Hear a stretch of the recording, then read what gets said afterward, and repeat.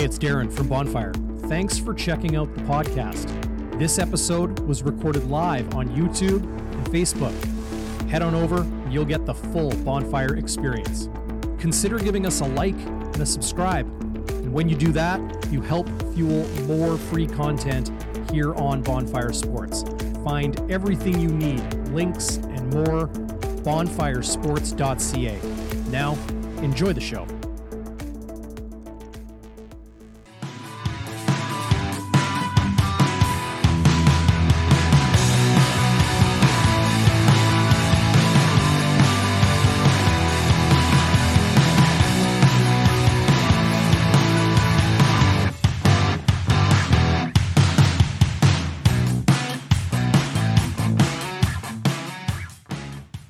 How is everybody here on Bonfire Midweek? Good to be with you. The Bombers are banged and beat up, Zach, but they are still finding out some way to win. They moved to 7-0. Lots to get to on the program today. How are you, my friend? I'm doing well. I hope everybody realizes how fresh I'm looking with my Lefty Carroll Ultimate Hair Design haircut today. She's my spin instructor and my hairdresser. So big shout out to Lefty Carroll. And other than that, beautiful day in the peg. And what can I say? We're talking about football, buddy. We're 7-0. I mean, it I don't know about you, but well, you're the professional. I get it. But for the fans here, it feels darn good. Even though it was ugly, it feels darn good to be 7-0, baby. I have no doubt it feels good to be a Blue Bombers fan these days because everything seems to be going their way, maybe outside of some health and some injury issues. We're going to get into that. We got a lot to get to on the program today. Thanks to everybody who's already joining in on the live chat. Lynn and Arlen. Joe is back. Aaron is here. Jeff said he remembers. So he's back in. Booch, all of our favorites, waiters, of course. Scott Roger, Rifle Up. What's going on, everybody? Thanks for joining us here on Bonfire Sports. So we're going to look ahead to this coming week. Obviously, it is a huge rematch, 2 weeks separated between the Calgary Stampeders and the Winnipeg Blue Bombers.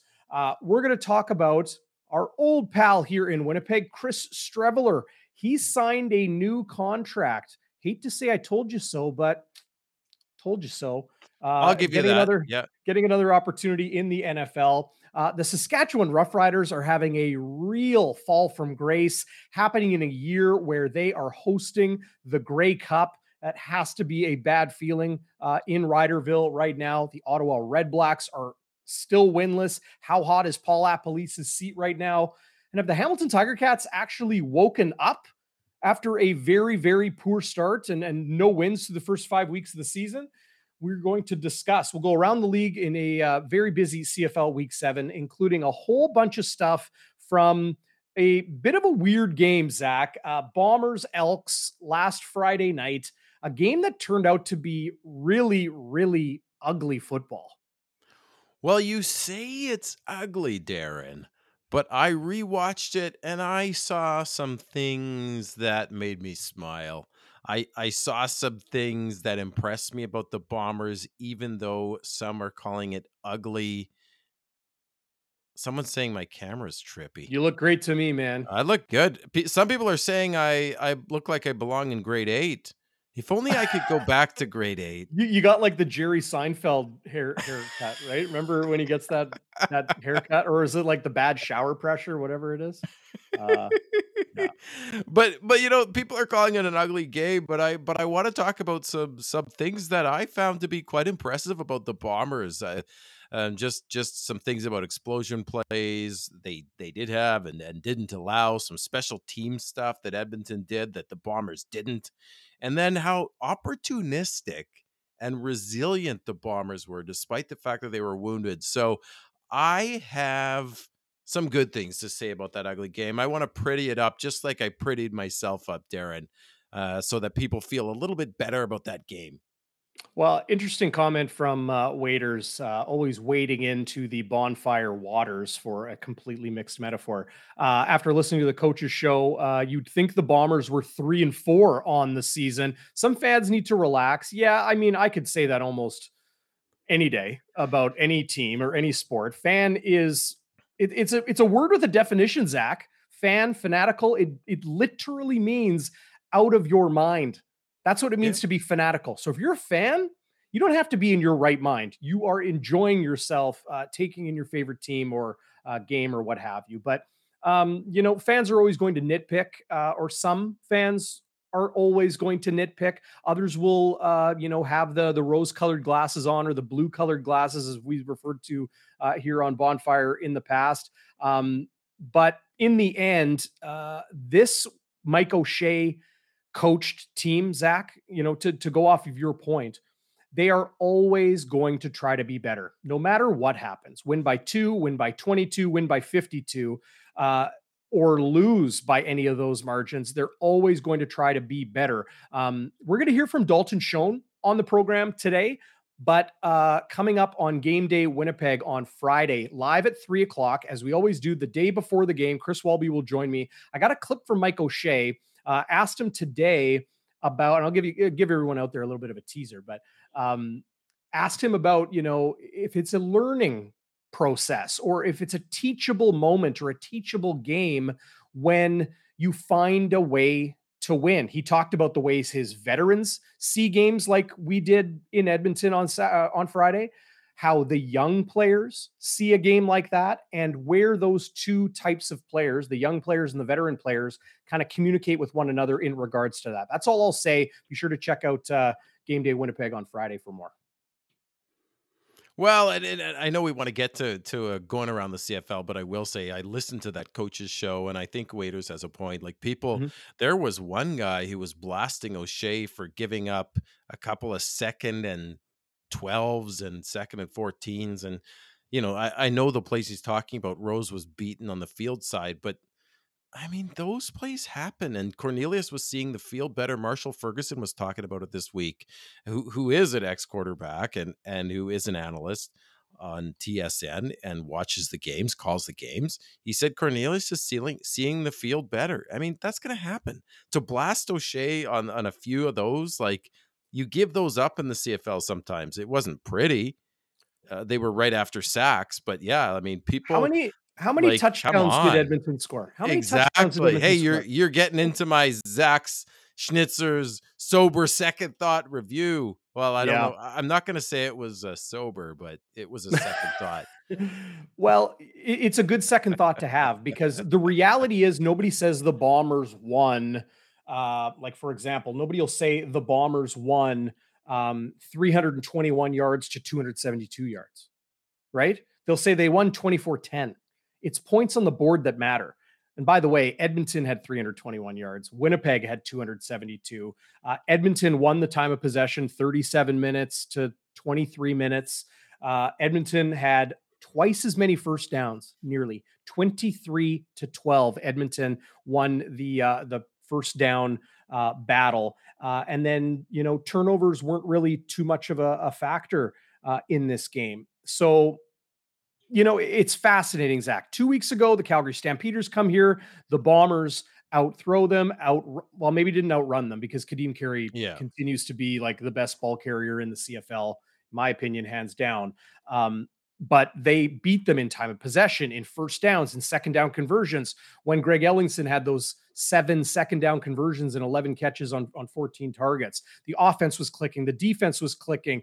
All of the numbers and the ratio were in the Blue Bombers' favor, and they came out with a win. And then they go to Alberta to play the other team in the province, and it's the complete opposite game, where Totally. Zach Collaros has really no passing numbers. He was 7 of 16 for 188, 2 touchdowns and 2 interceptions. One was a tipped ball. You can't hang that one on Yeah, Collaros it was tipped. at all. Brady Oliveira has his best rushing game of the season with 13 carries for 62 yards. Nice average of 4.8. So we'll see if he's able to build on that in Calgary this weekend. But overall, outside of a couple deep shots to Dalton Schoen, there wasn't much going for Winnipeg. However, they still got the job done. They found a way to win. They allowed 3 field goals and a single. Yeah. Congrats. You got 10 points on the Bombers. You're probably not going to win too many football games in the CFL, let alone against the Winnipeg Blue Bombers with 10 points. Totally agree. I mean, I'm just salivating to get into my thoughts on that game, Darren. Sure. You're just teeing me up here. What Am I? do we want to do? Are we going to go around the CFL or Let's what? go What around the CFL. are we going to I go think that's a great opposite idea. day? Yeah. Well, before we go around the CFL, I want to remind everybody right here, sia.com/bonfire. Sign up, make your minimum deposit. I think it's only $20. You can, put a little sprinkle on the games. There's no minimum bets, I don't believe. And if you do that, you help us. That's Zach and myself and Chris Walby and everybody else who contributes, help support us here on the channel. So really appreciate Sports Interaction for our new affiliate partnership. Go check them out, sia.com/bonfire. Lines down below in the ticker as well. So you can look ahead to week 8. But yes, Zach, week 7 in the CFL, maybe not as thrilling or exciting as some of the really awesome weeks we've had in the first third of the season. Let's start in Ottawa, where the winless Red Blacks were looking at an opportunity. Okay, we got an East opponent. We got a team that has been up and down this season, a team with a new coach and a new defensive coordinator. Here come the Montreal Alouettes. And what happens? Trevor Harris throws for 341 yards and 2 touchdowns, doesn't turn the ball over. Jeshurun Antwi had 79 yards rushing, including one he ripped off for 55. Yeah, that was a big one. And Ottawa just couldn't finish drives. They did put up 33 points, but they really, really struggled to get it done when they needed to. Caleb Evans went 25 of 40, which wasn't too bad. Threw for 297 yards. Okay, fine. But I don't know if he's going to be able to help Ottawa to a win this season, at least not with this team. We saw one snap of Nick Arbuckle. Might we see him this coming week? I don't think so. I think they're going to give Caleb Evans some rope. It's not Caleb Evans' fault that they started 0-4. That's when he comes in, and I think, Darren, he did enough. Holy, we've already got 100 messages. It must be the shaving of the beard. I don't know, man. This is unbelievable. It's not his fault they were 0-4. And he did enough to at least tie the game, to get within a point after attempt to tie the game at 40. But Darvin Adams drops the ball. If Darvin Adams catches that ball in the dying minutes, and Darvin Adams should have caught that ball. That was right in his hands. He missed time. He was great. He was great before day. He had a touchdown, right? Like he was the stud of the game. Like, prior to that drop, he had 9 catches on 12 targets for 118 yards. 4 second down conversions. He was making it happen. Even after the catch, he had 30 yak yards in that game. But unfortunate for Ottawa to see a W slip between their fingers, and the expression on Paul LaPolice's face on the sideline. Clear frustration from the second season head coach in Ottawa. They lose 40-33. That was a tough one. It's brutal. I mean, it reminds me of the 4-14 Bombers that we had in 2010. It's like we're on repeat here. History repeating itself. This team is losing games by the smallest margin in the CFL. And Darvin Adams catches that ball. It's a different ball game. He has to make the catch. Scott Rogers saying it. You have to make that catch at that time. And we know Darvin Adams is old, but he's not that old that he's getting sleepy at that time of the night, right? Like you got to catch that ball. And Ottawa fans were pissed off. And I think Winnipeg fans could feel it too, that when Ottawa was down on the goal line, kicking those short field goals, you have to get majors in the CFL. Just look what happened to Edmonton. You can have all the possession you want, but listen, 0-6 is 0-6. And we're going to talk about our power rankings. 1/3 into the season, it's time. Right, later on, but 0-6 is 0-6. They could easily have a Montreal's record. But this is what's crazy. They're 4 points out of first place in the East. 2 wins, and they're right there. And they have Toronto this week, so they can chop that in half. Yep. Is Montreal on the bye? Is Montreal on the bye this coming week? Yeah. No, Montreal's in Hamilton. Right. It's all inside division games Yeah. this coming week. Saskatchewan hosting BC, Toronto hosting Ottawa, Calgary hosting Winnipeg, of course, Hamilton hosting Montreal. I would give Hamilton that game. I think they're going to go home and handle business. The Montreal or the Ottawa Red Blacks are not out of it.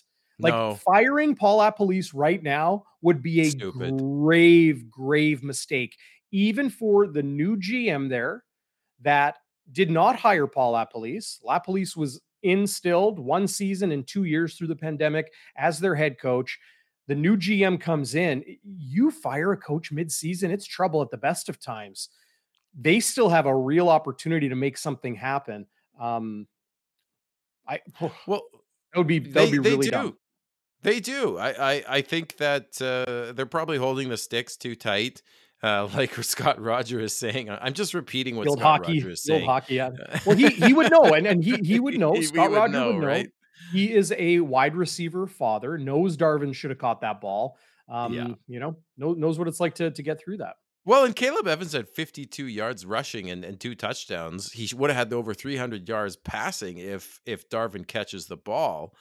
Would have had a great night. I think you stick with him for a little bit. Yeah. Arbuckle just got there, and you see what you can do. I mean, to Lapo's credit, even a stud like Lewis Ward, who's Mr. Automatic Robo Kicker, is having trouble.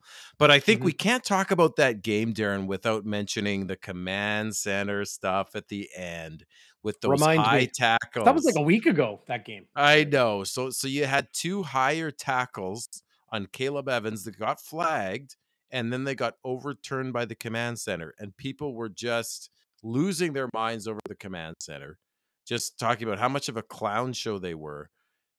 But a lot of people, including CFL pundits, were saying the command center, as silly as it looked, they did get it right. They were high tackles, but they weren't on the head. They weren't around the head and neck area. So maybe it looked like a clown show, but they were legit reversals. Booch is saying 100% agree. It just didn't look good. It just didn't look good for the Yeah. CFL, but I think they got it right. And if I'm a fan of either team, I saw some Ottawa fans, right? Like they need to get those right, and they did. So it looked funny. It wasted a lot of time, but on a rare double Thursday night header, hey, like isn't Yeah. that was interesting? Yeah. Uh, yeah. Anyway, too bad for Lapo, but I hope they turn it around. But at the end of the day, if you keep finding ways to lose games, you keep finding ways to lose games, and that is on the coach. Yeah. Well, they do have their opportunity this week in Toronto. Far from a confident team, a very um, Oh, Toronto. undisciplined team, but we're going My to get to their game goodness. against Saskatchewan this past week. Gerard, who's watching live on YouTube, what's going on, Gerard? Thanks for joining us. Hi, guys. What about COVID in Calgary? We're going to talk about Oh, yeah, COVID oh yeah, and that. pneumonia in Calgary in just a little bit. But continuing a quick trip around CFL Week 7, Hamilton in Vancouver to face the Lions to cap the Thursday doubleheader last week, Zach. And you know, I'm trying like Dane Evans continues to make people very nervous anytime the football is in his hands, but he threw for nearly 300 yards. And the BC Lions, particularly on offense, are starting to look a little bit more human than they Yep. were earlier in the season. I think the more film you find on a young team, the better matchups they will have. James Butler, man, he is exciting to watch. Real explosion in the running game. And Lucky Whitehead had his coming out party, 8 catches on 9 targets, 111 yards, and a touchdown, including a long one for 43. But Hamilton able to give it a game, but BC able to hold them off and keep Hamilton at 1 win this season. You're right. I think the Lions are coming back to earth a little bit, but the fact that they scratch and claw out a win against the feline rivals and the Tiger Cats, I think it looks good on them. But they are coming back down to earth. You see, when you look at the stats, I mean They are the offensive stats are insane. They're still head and Mhm. shoulders above everybody, but those outlying games at the beginning of the season against Toronto and Edmonton, I really, they've struggled against Ottawa. They barely beat Ottawa. They barely beat Hamilton. So and then, they were shown what true champions play like when we spanked them a few weeks ago. So they're an interesting team. I'd be fascinating to see where the Lions end up at the end of the regular season, Darren. But one thing they can do is run the ball. You talked about Butler, and if you can run the ball, then you can win. If you got Rourke and you got those receivers, and Butler keeps playing like that, and Rourke can run a little bit, I think they're really exciting, and I think that's sustainable football. You look at Hamilton, and I know you talk about how Hamilton is going to come around. Uh, they don't run the ball. They literally do not run the ball. They've never, And it seems. they Yeah. well, they had that run and shoot offense with June Jones. They even have Don Jackson now, Yeah. but you don't run the ball. You're one dimensional, and other teams They are r just gonna tee off on you. they run it really collectively, like, what was it here, 17? Yeah. They ran the ball 25 times, okay? Now Matthew Schultz had 2 of those, in short yardage. Sean Thomas Erlington, the Canadian tailback, 1 carry for 9 yards. Don Jackson, their traditional tailback, 11 carries for 36 yards, 3.3 yards per carry as a traditional ball carrier. Um, I mean, like, handing it off to your running back, running it between the tackles sort of stuff. Dane Evans took off 6 times for 24 yards. 2 carries for Braylon Addison, 2 carries for Tim White. They spread it around. They do a lot of these, unique jet sweeps Yeah. and shovels and pitches and all this sort of stuff.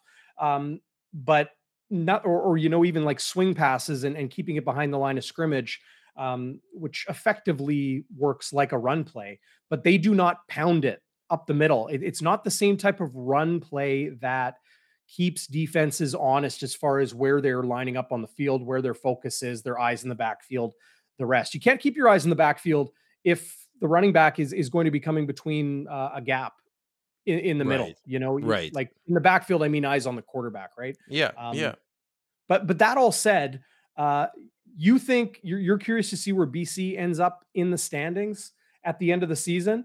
I'm leaning more towards the Ticats. I'm very curious to see if they're able to win the East Division. They sit at 1-5.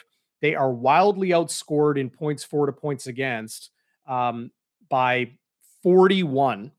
They are Yeah, they're minus outscored, 41. Yeah. yeah, and 0-3 on the road, 1-2 at home. Fine, whatever. They are 2 points, one win out of first place in the East. Our 1/3 mark of the season power rankings debate coming up later tonight, Zach, between you and I, is going to be really, really fun and telling. Well, Let's it's quick. Steve Rotohuskers. Is it the Steve Rotohuskers up on the top here? Oh, oh no, that's Friesen. That's Friesen again.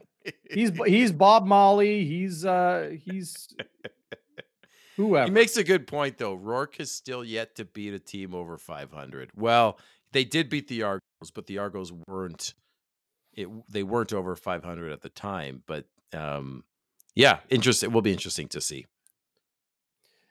Yeah, All right, what's the next one? Yeah, well, I was just noticing Booch27 saying the Blue Bombers should send Hamilton a neg list or a late round draft pick for Don Jackson, their American running back. There's 2 teams that do not want to help the Winnipeg Blue Bombers. It's the Calgary Stampeders and it's the Hamilton Tiger Cats. Good You could point, probably Darren. even you could probably even throw in the Riders, especially because they're hosting the Grey Cup this season. But yeah, I don't see that happening. I also don't see Winnipeg, you know, doing anything to bring in somebody unless they are desperate as far as healthy bodies to play. Another thing we will talk about in just a couple minutes. We'll skip over the Winnipeg Edmonton game because we're going to be talking a lot about that.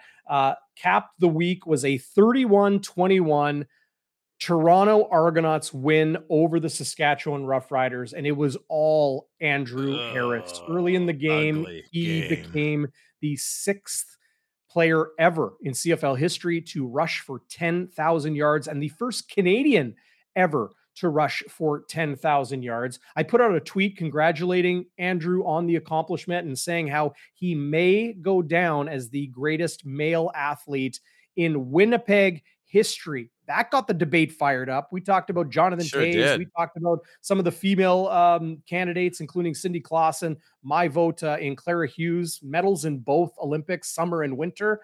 She's my GOAT female athlete from Winnipeg.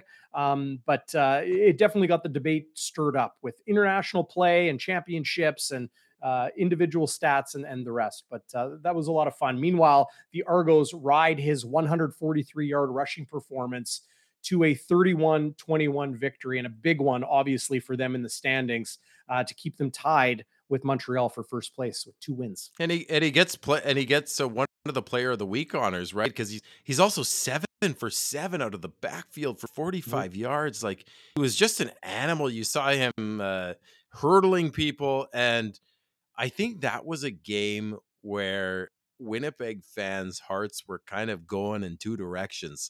Because on the one hand, you see Andrew Harris, who many of us want back, and you hear a lot of chatter. Even Hustler was saying this, are we going to trade for him again at the end of the season if the Argos are out of it, right?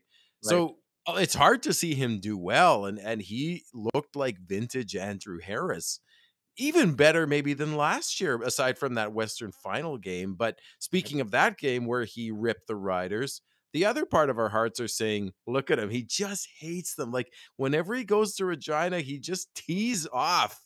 And I got to tell you, it brought a happy tear to my eye, Darren. So congratulations to Andrew, despite all the messy divorce and all that. I mean, he's a hometown boy.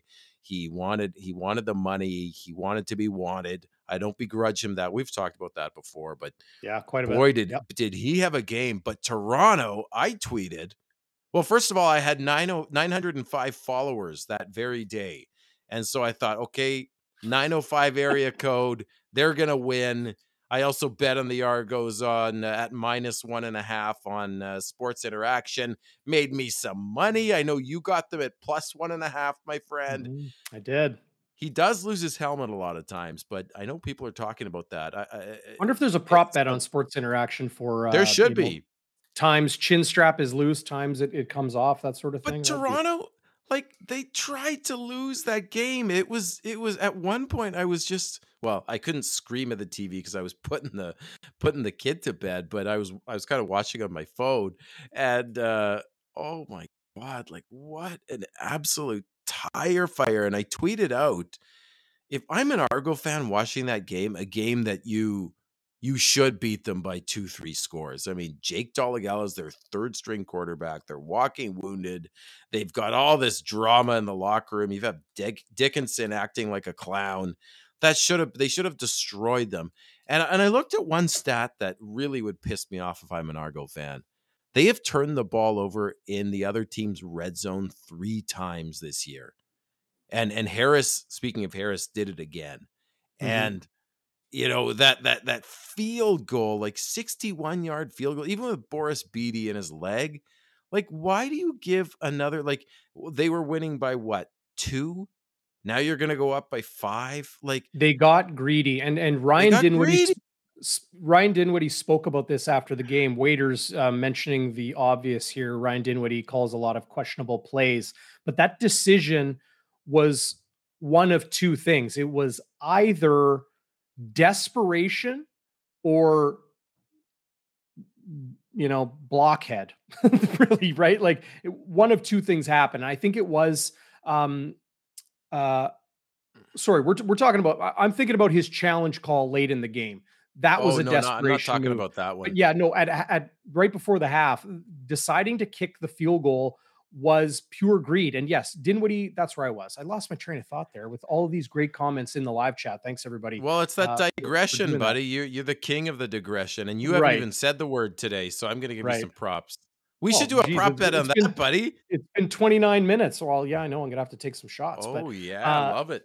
but do it, he talked about it after the game. It was greed. It was trying to gain a little bit more momentum at the half. I get it as much as I do not get it. You know, he is an inexperienced head coach, and it bit him. It It bit absolutely. him and it deserved to bite him. He in his post game he said he wanted more points. Like you're up by 2. Everybody knows that the Argos were the better team, and Mhm. all they had to do was manage the game and let Jake Dolagala make some mistakes or just throw incompletions. You Yeah. just give them life that they don't need. And I just it was a head scratcher. It was like going full tilt poker, but you're ahead. Like, why are you going Yeah. full tilt, buddy? Yeah. You're the chip leader there. What are you doing? Uh, Yeah. and then they have that bad snap at their own red zone, which that was interesting. Hey, you see No Charleston kidding. Hughes bad ahead of Glenn Suter That was confused by that one. He's that like, "Oh, was that's the smart." Like that was Glenn the play Suter of the kind of year. I didn't know that yeah rule existed. yeah. He said if Neither I did knew I that, I would have actually. used 2 hands because apparently you Right. could do it with 2 or whatever, You can but kick it. You can kick it. right. You can Right. dribble it, but you can't. Right. Like I didn't know that, so I appreciate that Glenn Suter walked it back, but But what an unbelievable play by just Charleston Hughes. That was awesome. I hope that stays in some highlight packs despite it being an illegal play. That was pure athleticism and just veteran savvy and smarts to do what he did. Just knock it out of the way from McLeod Bethel Thompson and make something happen. I thought Jake Dolegala looked pretty comfortable. There might be a yeah. future in there for him. Of course, we've seen that a lot in the CFL where a quarterback has a good game or 3, and suddenly you're like, oh wow, this is he's going to be the next starter, and it ends up kind of just petering out. Yeah, I Last mean, last thing I want to mention about this though, Zach, is Curly Gittens Jr., the Canadian. Like he's had some really good plays and some pretty good games in his through his first 2 CFL seasons or 1.5 right now. 8 catches on 8 targets, 152 yards and a touchdown. He had 4 second down conversions. Of his 152 yards, 92 after the catch. He made it happen.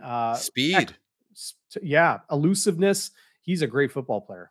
He is fast on that long touchdown. Boy, did he put on the afterburners. Yeah, no, Mhm. he was impressive. I was a little bit hurt that Dalton Schoen didn't get on there, but I think Gittens beat him out, and that's fair. He's Canadian too. What about this challenge? What did you think about that? Yeah, so I'm trying to think back to it now. They were challenging. Oh, geez.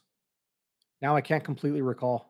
Someone on the chat might, because someone said I actually Well, don't Waiters remember is it. going to say, it's his hot comments that get me flustered. But it was a pretty ridiculous decision. That's what I vividly remember was like, what is he doing? Oh, Right. it was the Thanks spot. again, That's Waiters. right, waiters. It was the Right. spot. And you know what? Even the Some commentators people, were, yeah, y- yeah, some people were saying like, "Oh, the camera angle shows it." It's not. They just measured it. They were just on the field measuring it, and you're going to challenge like what? Somebody hundreds of meters away with yeah. a video camera is going to know better than the official who's standing right there next to the other official who put the ball at that spot. Pure idiocy or desperation. Um, to make that challenge call. Thanks again, waiters. Appreciate you keeping me checked on Bonfire Sports here. Um, you're there when Well, we and need you, buddy. yeah, we do. We had a spirited discussion in our bonfire fireside chat group about that, about camera angles, and you said it well. Like you're right, the refs right there. You never get those overturned. No, Maybe and, in the and NFL you do here and there, but not the CFL. yeah, like at the goal line or that sort of because they put the cameras right in like the foam pylons at the corner. You know. Yeah. And I get the Uh, frustration, that you're going to turn it over on downs, and they thought they had the first down, and maybe they did. I mean, it's so close, right?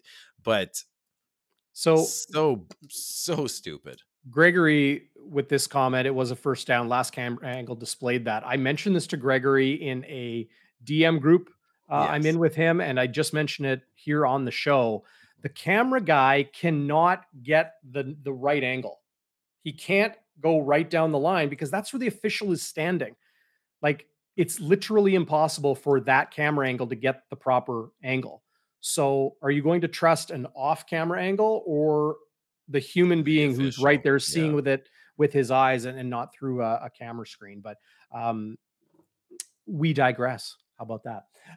Okay, so that brings us obviously to Winnipeg's seventh win of the season, 24-10 in Edmonton over the Elks. Taylor Cornelius, not too bad of a game, 60% for 270 yards. The defense bent, did not break. They allow 3 field goals and a single. Zach Collaros was 44% passing. And if it wasn't for some nice deep shots to rookie sensation Dalton Schoen, this may have been a very, very different football game. Your sober second thought, Zach.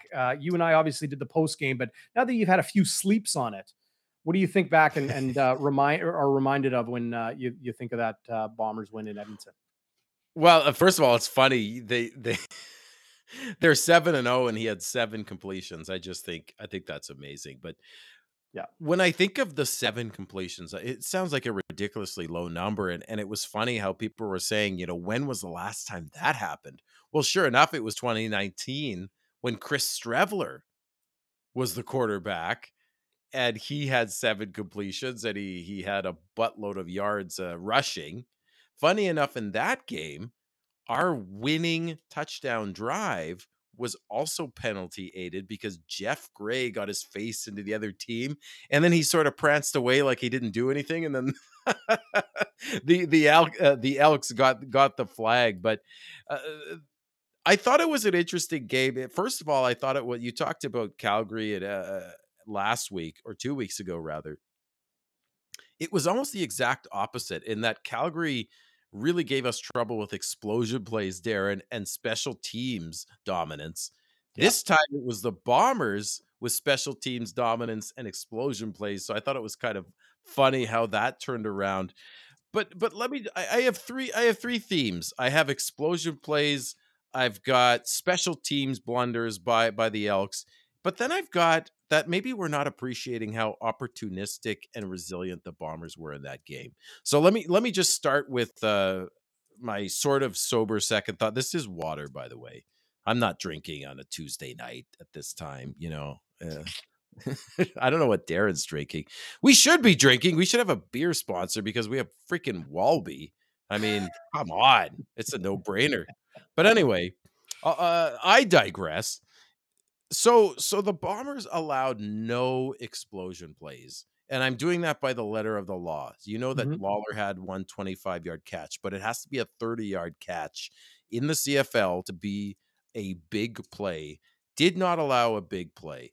They had 2 close ones. So there was a bomb to Lawler where actually in the second quarter where Houston was beat, but who breaks it up but Malcolm Thompson, right? So he breaks up a play. So they don't allow that one. Then Rose, who kind of got dummied on the field side a few times, especially on second and long after some Bomber sacks, he breaks up a 30-yard one in the third quarter to Hawley. And then there was great coverage on Lawler on a 40-yard pass that would have got the Bombers would have got the Elks right back in the game in the fourth quarter, and I believe there was double coverage. So they didn't give up the big play like they did versus Calgary. They didn't give up a big run versus Winnipeg, who feasted on the big play. Yeah. It was, the end of the second quarter. The game was kind of putting you to sleep. It's 10-6, and boom, Zach Collaros dances around pressure like he had been all night. And just a thing of beauty to Dalton Schoen with 40 yards of yak yards and dummying Duron Carter. I mean, That's your Duron favorite Carter, word tonight. yeah, I've said it again. I might even be self-referential here, but anyway, I mean, any other safety has him dead to rights, and he just dances around and runs away from him. And I mean, what a play that got me out of my chair. And I know it was just one play, but it's just the difference between the two teams that Winnipeg executed on their big plays, and then. With about 4 minutes left in the second quarter, he had that 40-yarder to Dalton Schoen. I mean, nothing was going well, and then he had a beautiful, beautiful catch on the sidelines. So they had two huge explosion plays. They also had the touchdown catch to Bailey, which was, I believe, 26 yards. So it didn't technically count. But and then he almost had another big one to show, and he just overthrew him in the end zone. I mean, Zach Collaros, for the putrid numbers, almost had 4 touchdown passes. He had a touchdown pass in that winning 9-minute and 27-second romp in the fourth quarter to win the game, but it was a pass interference on Janarian Grant. His jersey was pulled. He would have reeled that in for a touchdown. I mean, he almost has 4 touchdowns. In any case, so the explosion plays, we had them, they didn't. As much pressure that was on Zach, he didn't get sacked. We had 5 sacks, huge, and then Yeah. 4 knockdowns, 3 by Willie Jefferson. So, just we came to play when we needed to play. It was almost like we were playing possum with that team. So I think, They're an it was a inexperienced team. They they're an could play a little inexperienced possum with team, him. and it's a trap game. As much as O'Shea would never admit that, you're walking into Edmonton, a team that's a bit of a tire fire on the road, a short week. I believe we had 3 games in what? How many days? 18 days or something. We're Right. walking wounded, and Winnipeg did what they had to do. Okay. Second thing was special teams. Edmonton took 6 special teams penalties for a total of 66 yards. And Right. that is just going to kill you.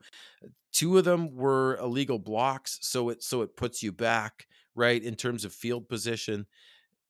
They had an illegal kickoff, was the very first kickoff of the game, and by the way, it was, Matt Mengel. So, it was interesting, they had 1 kickoff in the whole game, and it was the first one. He kicked it off out of bounds. I guess they went away from it after that, and, uh, and then it was Sergio Castillo, Mhm. was just punting and place kicking. So I thought that was odd that he wasn't kicking off. But anyway, they had the illegal kickoff to start the game. That puts the Bombers on the 50-yard line. 2 illegal blocks, 1 no yards, and then they had a roughness on a return, Darren, and then of course the infamous contacting the kicker. And just to you put those together, those are things you just cannot do against the Bombers. The Bombers had 1 special teams penalty, and it was in garbage time. Tyrell Ford. There was about a minute left. We were up by 2 scores. It was over. So just there's the penalties. They had double the penalties, and you just can't do that against the Bombers, even if they're on an off night. So they beat themselves on special teams. And then I want to talk just a second, and then I'll shut up. But opportunistic, right? So Yes. the Bombers get that well-deserved Dietrich Nichols pick off the little chew that Malik Clements, the dentist, took out of the ball. Oh, I Nice, see what you nice. did there. Yeah, yeah. He batted it down nicely. And first play, beautiful, beautiful Zach Collaros touchdown pass to Rashid Bailey in between 2 defenders. He beat Dakoud, who's a good halfback, and it was a physical catch by Bailey. Like the guy's hand was right in his face. I think he caught it with one hand and wrestled it to the ground, maintained possession. So even though Bailey's not getting the numbers, when his number is called, he makes that beautiful catch. So they turned that into a touchdown immediately. Then you had Zach Collaros. He had that pick to Antigua. He was under pressure. Next play, Thompson just smokes Kenny Lawler, takes him out of the game for a bit. And then the next play after that, Taylor Cornelius is sacked for 7 yards by Biggie, right? Right. So Edmonton picks it off, but they do absolutely nothing with it. You talked about this last time, right? And then they punt. The next Winnipeg possession, right? They've given up a pick. They get the ball back in a 2 and out. What happens? Brady Oliveira loses 3 yards. Fair enough. That was happening at the beginning of the game. And then it's the 81-yard touchdown. So Right. opportunistic, they're resilient. And just the last one there is, you talked about the Duron Carter interception. Zach was hit as he threw. Next play, Edmonton does get a big pass, but then it's 2 plays and out. So it's basically 3 plays. They punt the ball, and then you have the drive where Winnipeg basically salts the game away. So even though they're throwing picks on the road and the offense is stalled, The next drive is that massive 9-minute, 27-second drive. That's where Brady Oliveira finally gets running. And he had a few decent runs with a large of 10. And there was a nice play on that drive. I will say Zach only had 7 completions, but he had one falling down under pressure. He was falling down and somehow found Dalton Schoen for 16 yards. And then he had the PI against Janarian Grant, which was a beautiful throw, by the way. It would have been a touchdown if his Right. jersey hadn't been pulled. So just it's not pretty, but the Bombers are opportunistic when the opportunity presents itself. They go for the kill shot. And that's all they needed to do in that game. It wasn't pretty, but it's what they needed to do. So I just thought, as ugly as the game might have been on the surface, I thought it was pretty. I thought it was Pretty. pretty. I liked it. It was pretty. We're on the road in a trap game. They made some pretty plays, and they did what they had to do. And when the But pressure's on, it was an it ugly was an game. ugly. It was when the pressure was on. You know, Yep. they hit round they hit knockout punches, right? Whereas the Well, Elks just, the jab, jab, jab, body shot, jab, jab, jab. It was like what's the Rocky movie where he plays possum? Is that the one against mm, is that the one Apollo? against Oh, I don't no, know, Mr. T?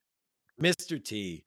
Yeah, he just keeps getting hit, and then boom, Yeah. just smoke the Elks and then the game was over, and the Elks, who are a type of game, the game was Yeah. was over for them too. So All that's my good points sober by second you. thought, buddy. Yeah, all good points by you in your game notes, Zach. I really like this comment from Scott Roger. Bombers' confidence allows them to be patient when struggling and not force things, wait for the opportunities, and then take advantage. Love it. They Yeah. know they'll get chances. And, that's part of being a veteran team. That's part of knowing, the confidence is knowing, right? Confidence is knowing what's going to happen or knowing yourself. The Bombers don't know what's going to happen, but they know themselves and they know what they can make happen. So that confidence is a huge, it's almost like a superpower for the Blue Bombers right now because they never feel out of the game. Um, you never see the body language drop. You never see that waver. It's impressive.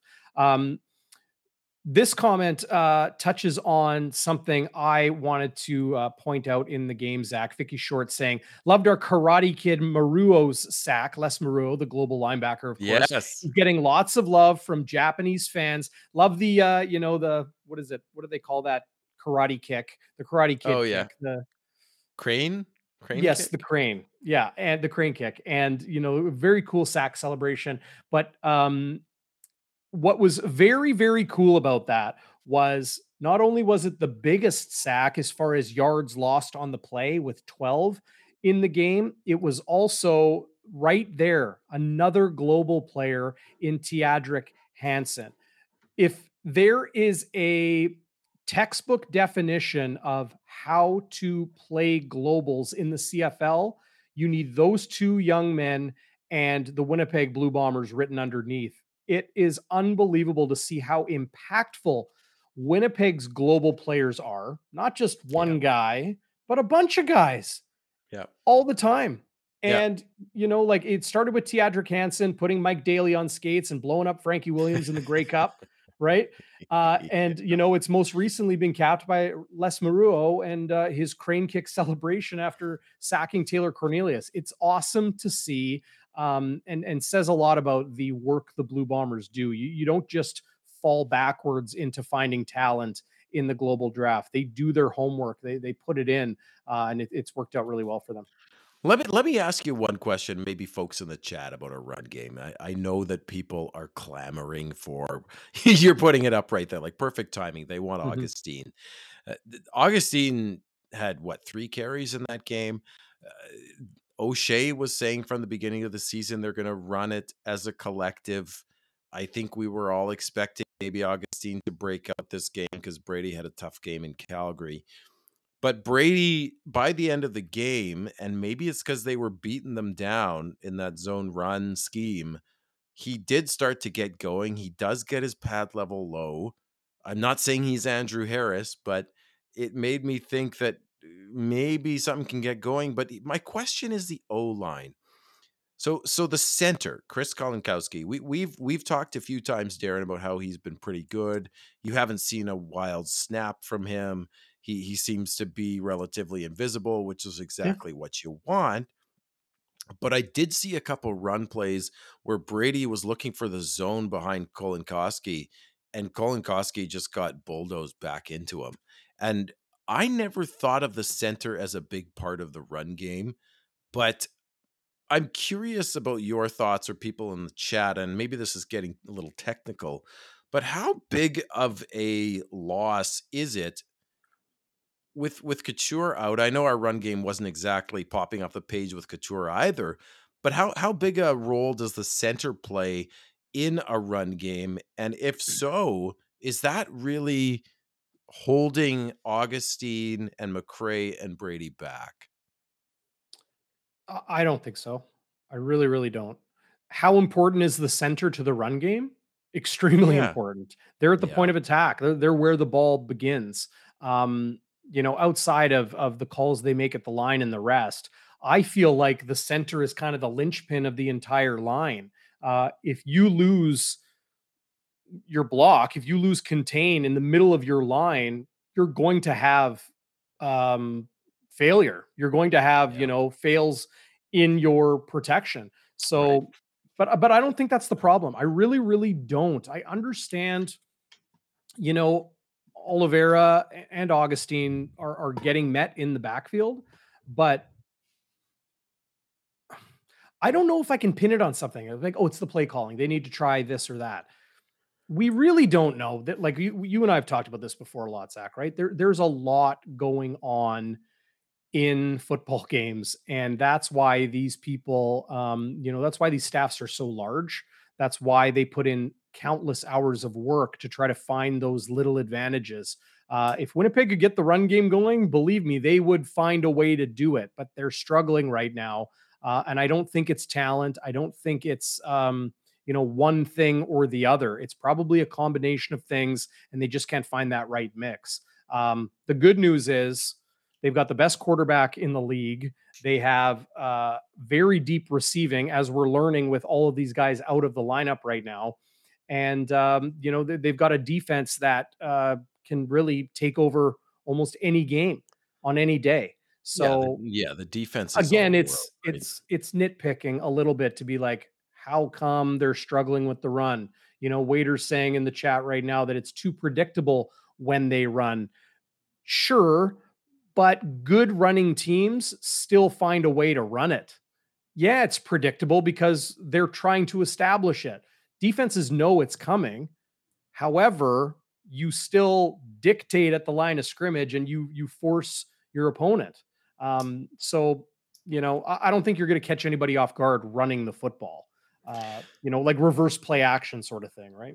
Yeah, I get you, but I think it was MRV who I've never seen in the chat. So welcome, MRV. Apologies if you've been here before or have a different name, but saying how much are we missing Desjardins? I think we must be because that's the variable here. He's gone.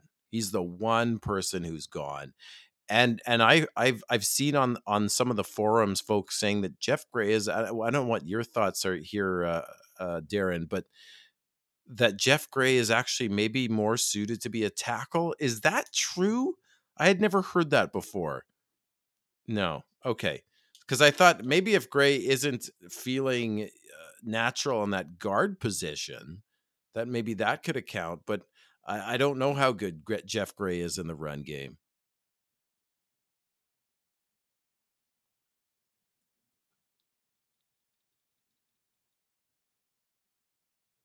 We lost you, Darren. Well, look, I'm doing all these hand signals and talking with my hands. You guys can't even hear me.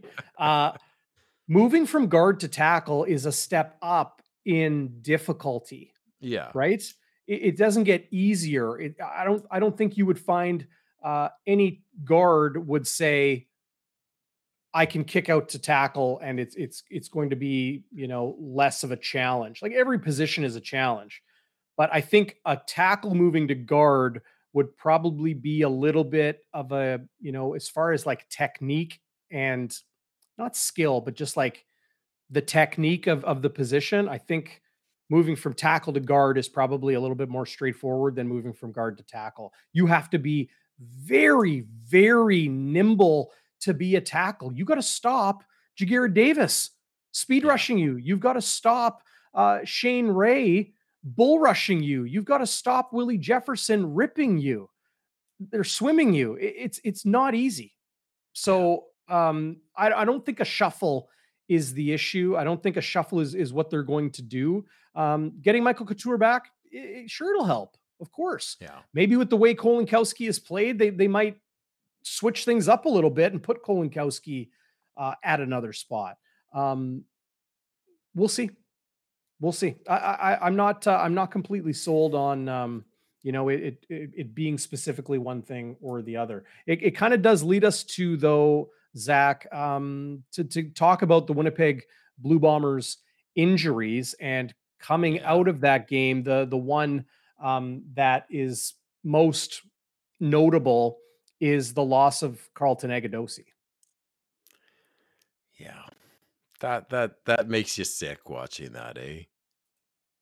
Absolutely. And his Yeah, for the young comments guy. on social media saying, it's going to be a long road back, and the rest, alluding to it being a little bit more long term.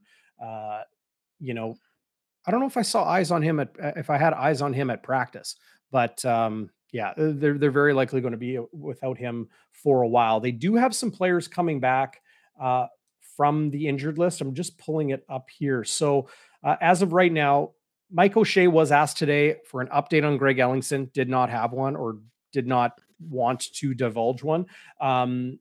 But Jackson Jeffcoat was not practicing today, but he's still very active on the field. I think that's probably more of a, load management or vet day type thing. Stanley Bryant was another one who took the day off today to kind of monitor things. Zach, while I pull up the injury report here, because I failed to before the show, because I'm so prepared, tell me which Blue Bombers injury you think is the most concerning as far as their ability to go out and win football games. Well, I saw that you posted that Ellingson didn't practice today, Mhm, and I hope that's just precautionary because we're not playing Edmonton next week. We're playing Calgary. mhm. And you Coming off a you bye. saw coming off a bye, I believe Calgary's record coming off a bye is exceptional, and which you would expect with people like Dave Dickinson and Huffnagel. But Absolutely. if we don't have Ellingson next week, that would concern the heck out of me. Although, of course, we hear today that they've had some virus issues or pneumonia and possibly COVID there. So it could all even out in the wash. But I think we're really missing Dembski. I think he really, as you've called him, the Canadian Swiss Army, now with the Canadian Army knife, he really stretches out defenses and makes them think because he can throw anything at you. He can run up the gut. He can do the sweep. He could beat you deep, and he can run over the middle like a slant or Yeah. just a short curl. So Calgary, I'm seeing waiters here. Calgary's going to be hungry, and if they don't have Ellingson, that really concerns me. Jeffcoat, I think they can survive without. I thought Wilcots and LB Mack played reasonably well. Yeah. And they did a lot of different things too. Like, did you notice Shane Gauthier was the middle linebacker on the first Yes, defensive play of the game? yes, and he had a big stuff on who was the running back for Edmonton. I forget, but yeah, Oh, it he was he had him in the backfield.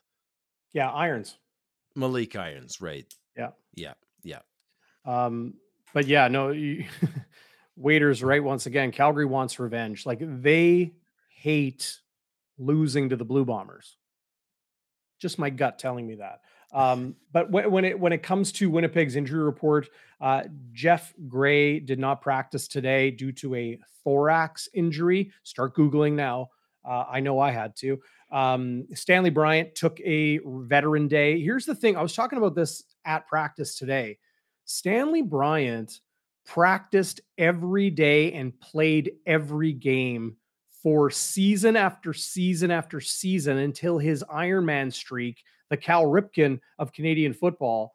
His streak ended last season where he wasn't terribly hurt, but things were wrapped up. They didn't need to play him, so they gave him a nice rest before the postseason.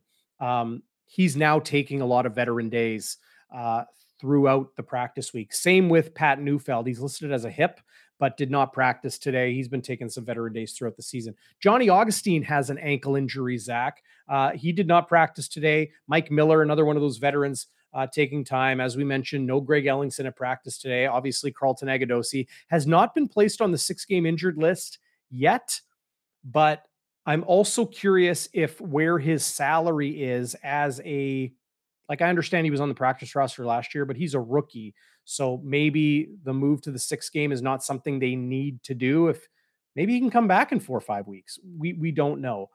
Jackson Jeffcoat, Ricky Walker, both on the injury report, but both were at practice today. Jeffcoat did not participate, but running around quite a bit. Ricky Walker there as the healthy scratch needs to be on the injury report. That's just the way it is. As far as the guys on the 6 game, Kyrie Wilson is in a walking boot, unlikely to return anytime soon. Same with Drew Richmond, the offensive lineman. Brendan O'Leary Orange, Noah Hallett, Nick Dembski, Michael Couture, all still not practicing. Same with the one player I get asked about more often than any, Zach. Can you guess who it is? I cannot. Ooh, Dietrich Nichols, your boy Dietrich Nichols. No. When it comes to coming back from injury, it's BA. It's Oh, Brandon Alexander. BA, of course. Everybody is curious what's happening with him. Still Yeah. not practicing. They're not rushing him. They don't need to rush him. No, they So don't. I think it's smart to just let it happen and let it come back when he can. He's working his tail off. I do know that. Um, Jesse Briggs is back practicing. He's likely to return either this week or next week, and that'll be a boost to special teams. That'll be a boost to the defense as well. That, especially following the injury to Kyrie Wilson, helps a lot to have another veteran there. Couture, maybe a few more weeks after breaking his arm. The one that is ready to come back is maybe not the position they need, but it is a position that will help, and that is at short yardage quarterback. Dakota Prukop running Mhm. things at full speed at practice today. It was a padded practice for the most part for the Bombers. They're only allowed 12 throughout the season. They worked them out hard and then they sent them home. Gave them a rest for the rest of today, being Tuesday. But seeing Dakota Prukop out there running, you're just like, wow, this guy can move. Like, he is not just a short yardage quarterback. Like, Calgary's got that 6'5" guy, whatever his name is, Tommy Stevens, right? Tommy Stevens, yeah. Sorry, all respect to Tommy Stevens, name escaped me, but he's a huge man and Yeah, nice in short yardage. Dakota Prukop has speed and has some power, yeah. and he can really make some guys miss. So I And think maybe that'll he be, opens up the run game too, Darren, right? he Like, very well maybe on could. 2nd and short, 3rd and short, maybe he keeps that Calgary D line and linebacking core guessing, and we know he can run. So maybe he Yes, opens, like, I think Prukop is a big addition to the short yardage. Like, Drew Brown has filled in okay, right? But I think it's big to have Prukop back. absolutely. Zach, should we predict our or pick our game of the week before we get into our one All third of the right. season power rankings? So the Okay. upcoming schedule is. Oh, and I just had it here and now I lost it. So upcoming schedule for week 8: Montreal in Hamilton, BC in Regina, Winnipeg in Calgary, and then the Argos are hosting the winless Ottawa Redblacks. Game of the week, I think it's a no-brainer. I think even we can predict this one, Darren. Yeah, I think so. I think so. I mean, the Bombers and Stamps is important for a couple of reasons. One, they're the 2 best teams, I think, teasing my power rankings. They're the best team in the West. You have Winnipeg at 7-0 and Calgary at 4-1. So if Winnipeg wins this game, which most people won't predict, I bet. I'm just waiting for CFL.ca writers to predict the, like, 9 out of 10 that the Bombers lose. And that's great. That'll probably get them frothing at the mouth. But if Winnipeg beats Calgary, not only I believe they only play each other 3 times. Is that right? So I think they then Winnipeg and Calgary? Yes, I think yeah. so. So then they win the season series, and then they go up 4 games on the Stamps. So it's really a 4 or can you even call it a 6-point game? Like, it's a massive game in the standings. If Well, yeah, it's Calgary wins, they're only 2 games back, and they're back in the race for first place. You do not want but like, if you're Calgary, and I don't see any other team catching the Bombers at this point. You've got Saskatchewan at 4-3 who are falling apart. You've got the Lions. They're 4-1, but we stomped them pretty well. I know they play us a couple times at the end of the year. I'm not as concerned about the Lions overtaking are us for first. are you talking power rankings right now, or are you No, talking no, no, matchups? I'm not. Okay, I'm well, let's just st talking about standings here, that this okay, is a huge game of the week because of the Division standings, that if sure. they beat the Calgary Stampeders, they win the season series and they put themselves in a massive drive to have first place in the West locked up, potentially a couple games after Labor Day. So, Yep, I just think from that standpoint, now I get the Stamps are gonna really, really be wanting some revenge here, but it sounds like they may have some serious illness in that locker room with some key guys missing, and including right. Kadeem Carey. So Jameer Thurman, I believe, was one of their middle linebackers. So it should be interesting with the Bombers potentially limping in, and Calgary potentially being ravaged by illness. But for me, that's the hands down game of the week. Yeah. Yeah, no argument from me there. I'm just gonna pull up the, lines from sportsinteraction.com. So be sure to check out, I'll just put it up here so people are reminded, sia.com/bonfire. Sign up there, get a great bonus, and help support us here at Bonfire Sports. Big shout out to, Sports Interaction for that. Montreal at Hamilton, to me is an intriguing game just for this number right here. They are a 3-point favorite. A team with one win this season, a 3-point favorite at home against Montreal. I think Hamilton is ready to turn the corner. I think they've shaken off whatever has been ailing them through this season. That'll be an interesting game. This one to me is very fascinating. BC is a 1.5-point favorite on the road in Saskatchewan, so they're not giving BC a ton of love, but they also know that people like betting on the Rough Riders. And after having the game that they did, right?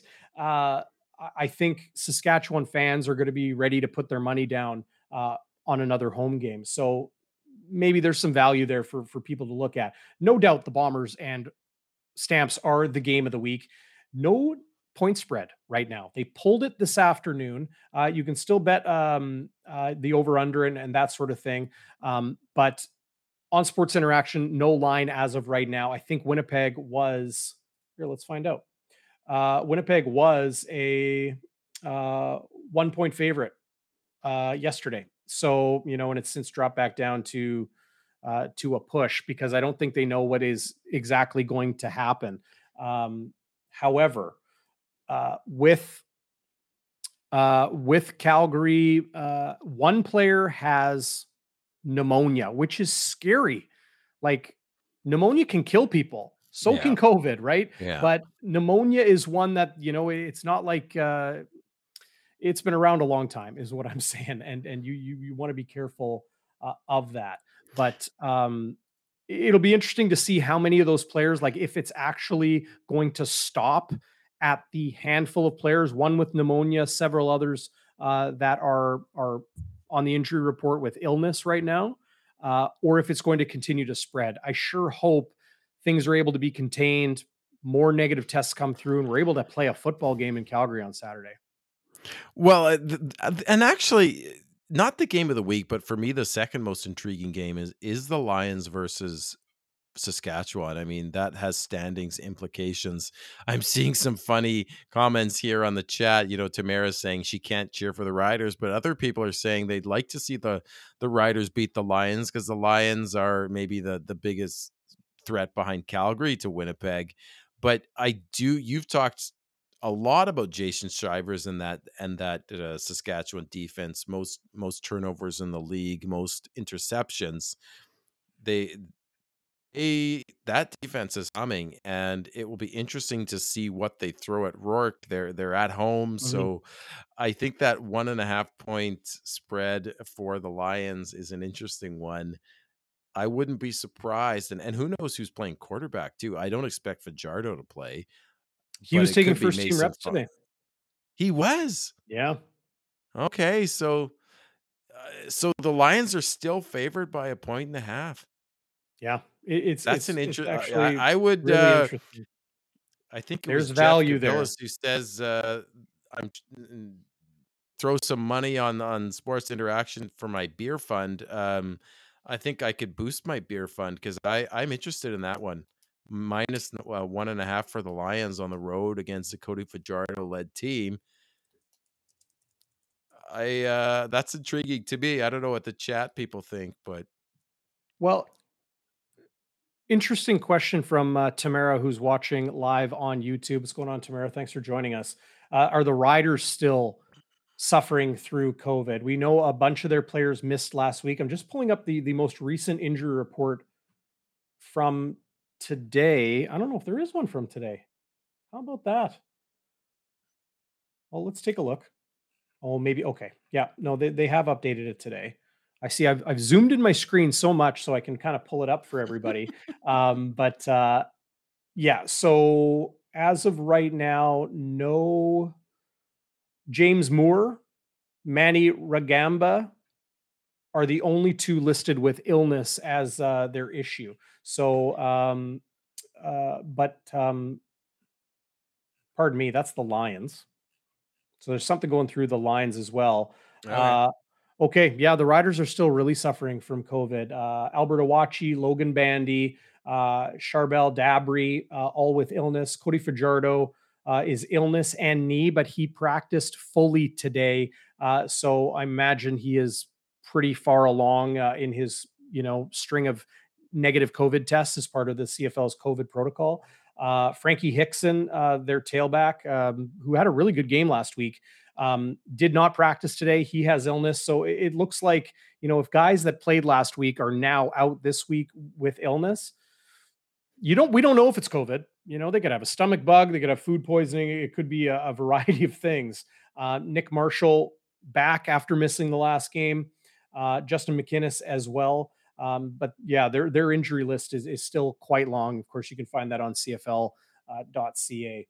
Um, you know, there's value there. I think with BC being a 1.5 point favorite, I wouldn't hesitate and maybe try to grab it before it disappears. A lot of people I've just one note before we get to our power rankings. I've seen Mhm. a lot of people talk about the Riders crossing over and then playing at home in the Grey Cup against us and beating them, and how sweet that would be. And would the Bombers get the Riders home locker room as the West representative in the Grey Cup, Darren? I think they would, which would Yeah, be doubly hilarious. yeah. So I just want to say that because I thought that was a funny Well, little thread on Twitter I saw. this is my thought on that though. So let's say the unlikely happens, and I say unlikely because everything's got to kind of fall in the stars have to align perfectly. Saskatchewan crosses over to the East, wins the East. They're the East representative in the Grey Cup. The Bombers win the West and are the West representative in the Grey Cup. And Winnipeg would have the home locker room at the host city. I think, especially because it's not like Ivor Wynn or McMahon, because it's a brand new facility and it's frankly for people that haven't been inside Mosaic, the inside is beautiful. Like everything is polished and finished and carpeted. It's really impressive. Underneath. I think Winnipeg would be like, look, take your locker room. We don't want your locker room. Maybe I'm completely wrong. Maybe it would be a great psychological game to play. But I think Winnipeg would just be like, all your stuff's there, whatever. Go for it. This is a road game for us. I We don't think care. actually you're right. I think they wouldn't want to give them any cannon fodder. They would just be like, yeah, take your locker room. We're still going to kick your ass. And Dylan Spicer, interesting comment here. They didn't take the home room in Calgary in 2019 because they didn't want it. I think they like the away locker room. So Well, it's more like think about it. interesting. It's more like any other time they play in Yeah, Calgary, yeah. right? It would be weird being in another team's like home locker Maybe. room. A little I think bit. I think it Like would you be got pretty their funny. logo. Like, what do you put rugs on the logo? Like, what do you do? Dentures. I don't know. I mean, I bought some rugs at Costco today, so maybe if they Oh, need good them, for I you. can I can lend them a couple. But um, Bomber stamps this week, Zach, will be a fascinating one, and to no surprise, as we've now seen a third of the season. What are you laughing at? The Well, green comment? Waiters has made a couple interesting comments about my relationship with Mrs. Big Hill, and we were sitting beside each other in our spin class, but I don't know that that I'll be sitting beside her at the Grey Cup. I'd have to be invited. I'd be very surprised. Oh, Rob Mahoney wants to see the rugs. He's interested in your home decor. I don't have them out yet. I wish I could. Maybe one I day I'll do wouldn't like put a him out live. because your shirt got rocked last week, and now people are going to take shots at your Well, rugs. like, is this Argos blue or what? Did the Uh, Argos used to wear gray? A little gray did with they? the blue? I don't know. I know the Stampeders did. I saw a Well, throwback game on like an ESPN Classic the other day, and it was like the Stamps with the gray pants oh, I and the hated when everyone wore gray and red gray. That's striping. terrible. Oh man, I kind of liked it. I think it's a Ah, good look. You don't see that too much anymore. As far as the we mentioned who practiced and who didn't today for the Blue Bombers. Should mention that the players who are out today in Calgary due to illness, one of them, according to head coach Dave Dickinson, has pneumonia. The others, or several players, have COVID. So, just amongst those that were out with illness today includes starting left tackle Derek Dennis, yeah. uh, linebacker, and the player whose name we talked a lot about 2 weeks ago, but maybe not for a good reason, Charlie Moore. He's the one who took the roughing the kicker Yes, penalty he is. that really flipped the score in that game. Yeah. Tommy Stevens, aforementioned Tommy Stevens, their big The bodied infamous Tommy Stevens. yeah, oh man. And then Jameer Thurman, their starting weak side, I believe, linebacker, also out due to illness today. So they've got a handful of guys they're still dealing with. Yeah. Cameron Judge was limited today due to a hamstring glute issue. Kadeem Carey, forgot Kadeem Carey. He is out with illness today. So obviously, we hope these individuals recover quickly if COVID or pneumonia is plaguing them right now.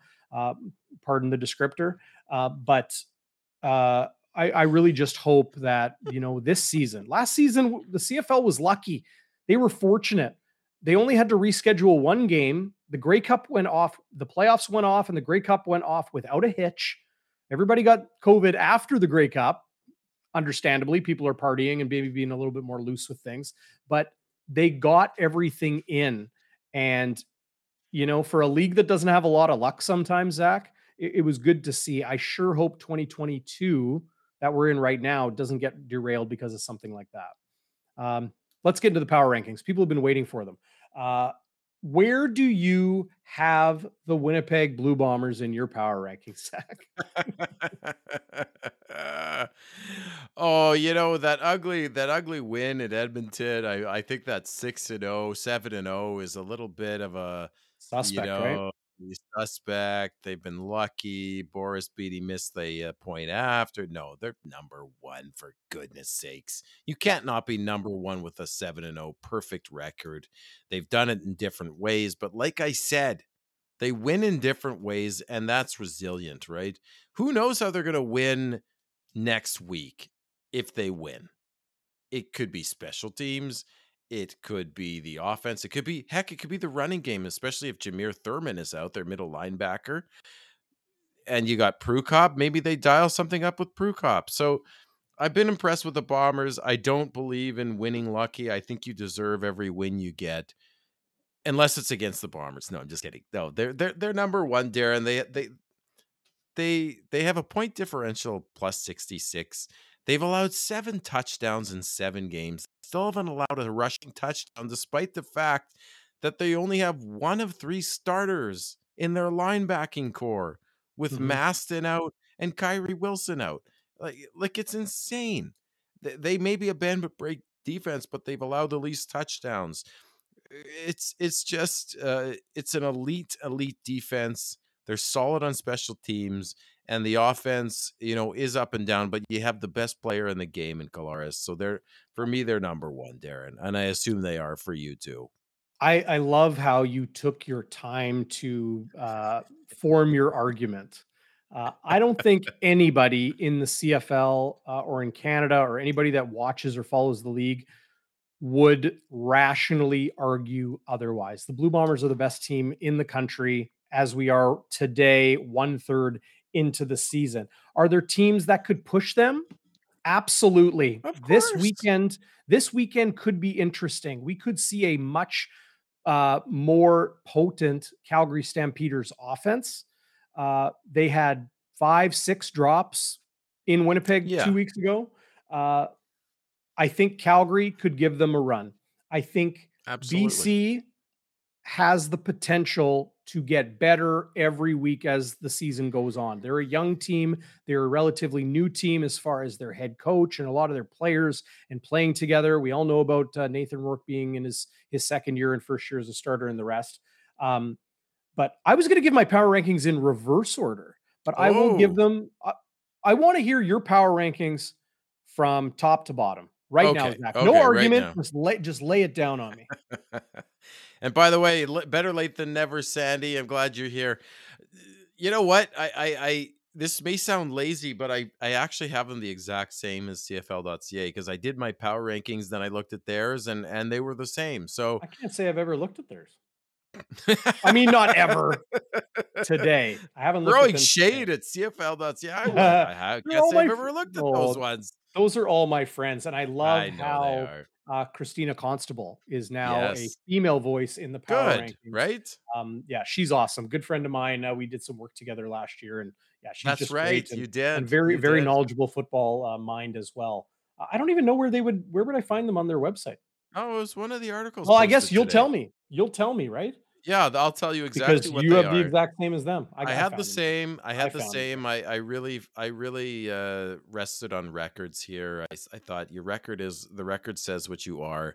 So, I've got Winnipeg at number 1. I've got Calgary at number 2.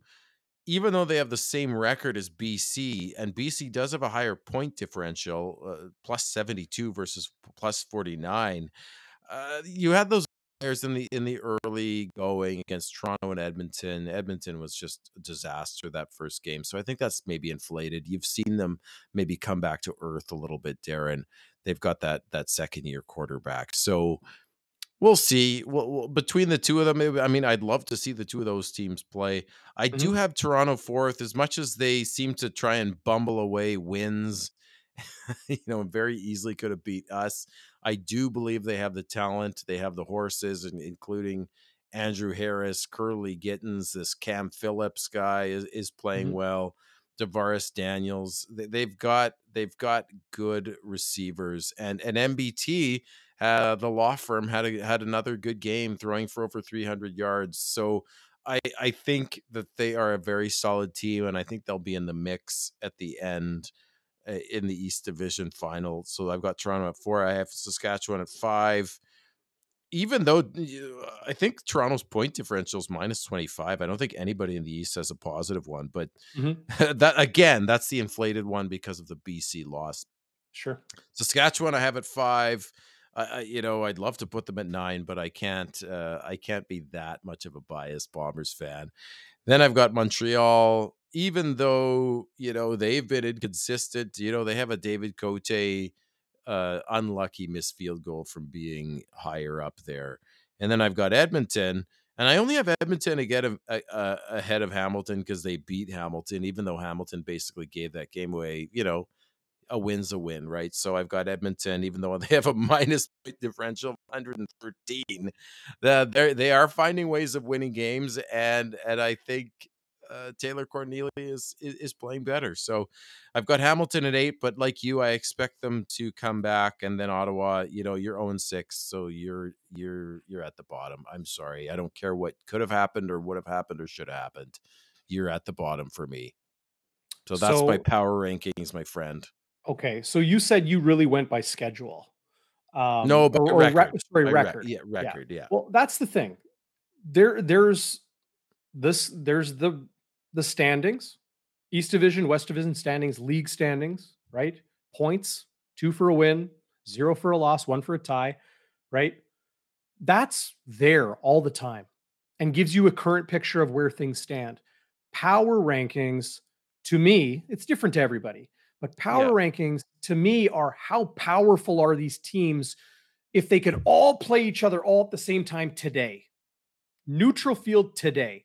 Where's the power in the CFL? So I'm going to rank some teams a lot higher than their record. And I'm going to rank some teams a lot lower than their record may indicate. So are you ready? I'm going to I'm shock some ready. people. Can I guess that Hamilton's gonna be much higher than me, than where I put Hamilton? Yeah. So And then you people are got gonna take shots at you on the chat. top to bottom, you have Winnipeg, Calgary. Zach, your power rankings are Winnipeg, Calgary, Yeah. BC, Toronto, Saskatchewan, Montreal, Edmonton, Hamilton, Ottawa. Okay. Uh, I have Winnipeg at number 1. We don't need to get into why. I have Calgary at number 2. I think they're just as good a football team as Winnipeg. I really, really do. Look out. They're going to play 2 more times this season. They're probably going to meet in the playoffs in one way, shape, or form. Uh, I have the Hamilton Tiger Cats at number 3. I think they What? are a better team today than they have been in the past. You take away the boneheaded giveaways and fumbles and interceptions and turnovers, their record would not be what it is today. I have Hamilton at number 3. I have BC at number 4. And They like just lost to BC. that was like 4 weeks ago, No, and they no, lost by two. Hamilton just lost to BC this week. Yeah, again, 17-12. again. What do you mean? Last week? Yeah, Yeah, in BC. yeah. They Right. lost. Yes, I get Oh, it. I love it. The chat is coming down on you, Good. Darren. But I So but I love hang on. I You're love just your gonna guts chirp here. me? You're gonna chirp me and then not let me. BC Okay, go beat ahead. Go Hamilton. ahead. BC beat Hamilton by 5. But when you think of the BC Lions, what do you think of? Do you think of a good defense or do you think of an explosive offense? Everybody sees the BC Lions as a team that can score 40, 50 points on you, as they've done against Edmonton and Toronto this season, right? They have looked weak on defense against Winnipeg. They looked weaker on offense against Hamilton. They are not a perfect team. They are a young team. And that's why I understand Hamilton lost in Vancouver just the other day. But I have Hamilton a squeak ahead of them in my power rankings. You want to look at the CFL standings? Go look at the CFL standings. Um, I have the Toronto Argonauts at number 5. I have the You mean number 4? Are you at 4? no, I got Winnipeg, Calgary, Hamilton, BC. Okay. Then I'm going Close target. Toronto. Yeah. I'm going Toronto. Then I'm putting Saskatchewan a squeak ahead of Edmonton, then Montreal, then Ottawa. Those are my power rankings. The reason I gave Saskatchewan a bit of a heads up on Edmonton is because they have gone through, COVID this past week, a lot of shenanigans on and off the field, a lot of distraction. I think their core talent and their core coaching is better than Edmonton's is right now. But Edmonton is my dark horse to start making moves. They played well against Winnipeg last week. Taylor Cornelius is what, their third or fourth starting quarterback. They will get better. And I think Taylor Cornelius, when given more opportunity, will clean up what plagued him last season, and that was late interceptions. Interceptions, and especially late in games, it really, really hurt them. Um, but I'm giving Saskatchewan a squeak ahead of them right now. When it comes to Montreal, Ottawa, I mean, I get it. Montreal won in Ottawa, but that might be the only reason I have them ahead of the Ottawa Red Blacks right Yeah. now. These are power rankings. If they played on a neutral field today, this is how I see it shaken down. I it's bold, but Now, I get should some of I your logic. should I look into the live chat because I've kind of been ignoring it while I was talking. Well, some people were saying you were smoking the green stuff. It wasn't too bad. It wasn't too Sure, bad, Fritchie Darren. says I'm a Hamilton apologist. I like that. Uh, yeah. You know Yeah, what, Darren, though? What is Darren smoking? Okay, yeah, I'll Yeah, take that yeah. treason, that's fine. Yeah, Jeff says you should check my water. But Something in that cup. Yep, flask and a bong. But listen, you've been consistently saying Hamilton is going to turn it around, that they're a they better team will. than their record indicates. So I'll give you the consistency award, Darren, and I like the boldness because listen, if they come, uh, if they come to the fore, going ahead here, you will look like an absolute genius. Not that you They're don't look like a they're genius they're already, going but to turn it around. They're going to turn it around. I mean, I would almost be comfortable putting, um well, yeah, I had Toronto at 5, right? yeah. Yeah. I mean, Toronto's right there too. Uh Sorry, Toronto is very close to falling into the back. I know they lead the East Division right now. You look at how they've won football games this year. They've been bit by kicks in somehow being gifted a win against the Montreal Alouettes. They've been bit by a missed convert and not being able to go to overtime against the best team in the league in the Winnipeg Blue Bombers. They've shown good, they've shown bad. Their only identity right now is Andrew Harris. Like McLeod Bethel Thompson, he's throwing for yards. I think he only trails, he's right behind Doug Flutie in all-time passing yards in Argos history. He's slowly creeped up to that. But I mean, Toronto's got a lot of talented players. I just don't know if they can put it all together. Their coach, to me, uh, in Ryan Dinwiddie, is like based on his decision making and strategy and game management this past week. Um, if they get more of that through the second third of the season here and into the final third of the season, they could easily find themselves at the bottom of the East Division. I don't know if Ottawa is going to be able to like really fire it up without Jeremiah Masoli, but Hamilton is going to be better. Montreal sure should be better, but they're just not a good football club right now. The power is all in the West. I think people don't sleep on Edmonton. They're going to be a better football team. Saskatchewan is going to go one of two directions. It is diving right now, but they could easily turn it around. I have utmost respect for their two coordinators, love them or hate them, Jason Moss at OC and Jason Shivers at defensive coordinator. Um, I'm not the biggest Cody Fajardo guy, but they got a pretty good football club there. Well, and if people don't forget Shaq Evans and Kyron Moore have been out, right? Mhm. So that is a big chunk of your offense. Really, they only throw deep to Duke Williams, and then they throw a lot of short stuff to try and get the offense going. I would be very interested to see how the Saskatchewan and Edmonton games go. I even marked them down when we were talking about power rankings when I was looking it up. So they played once. Saskatchewan won by 10, but they play August 13th and September 16th, so pretty close together. I, I wouldn't be surprised if Edmonton, gives them a good game in both.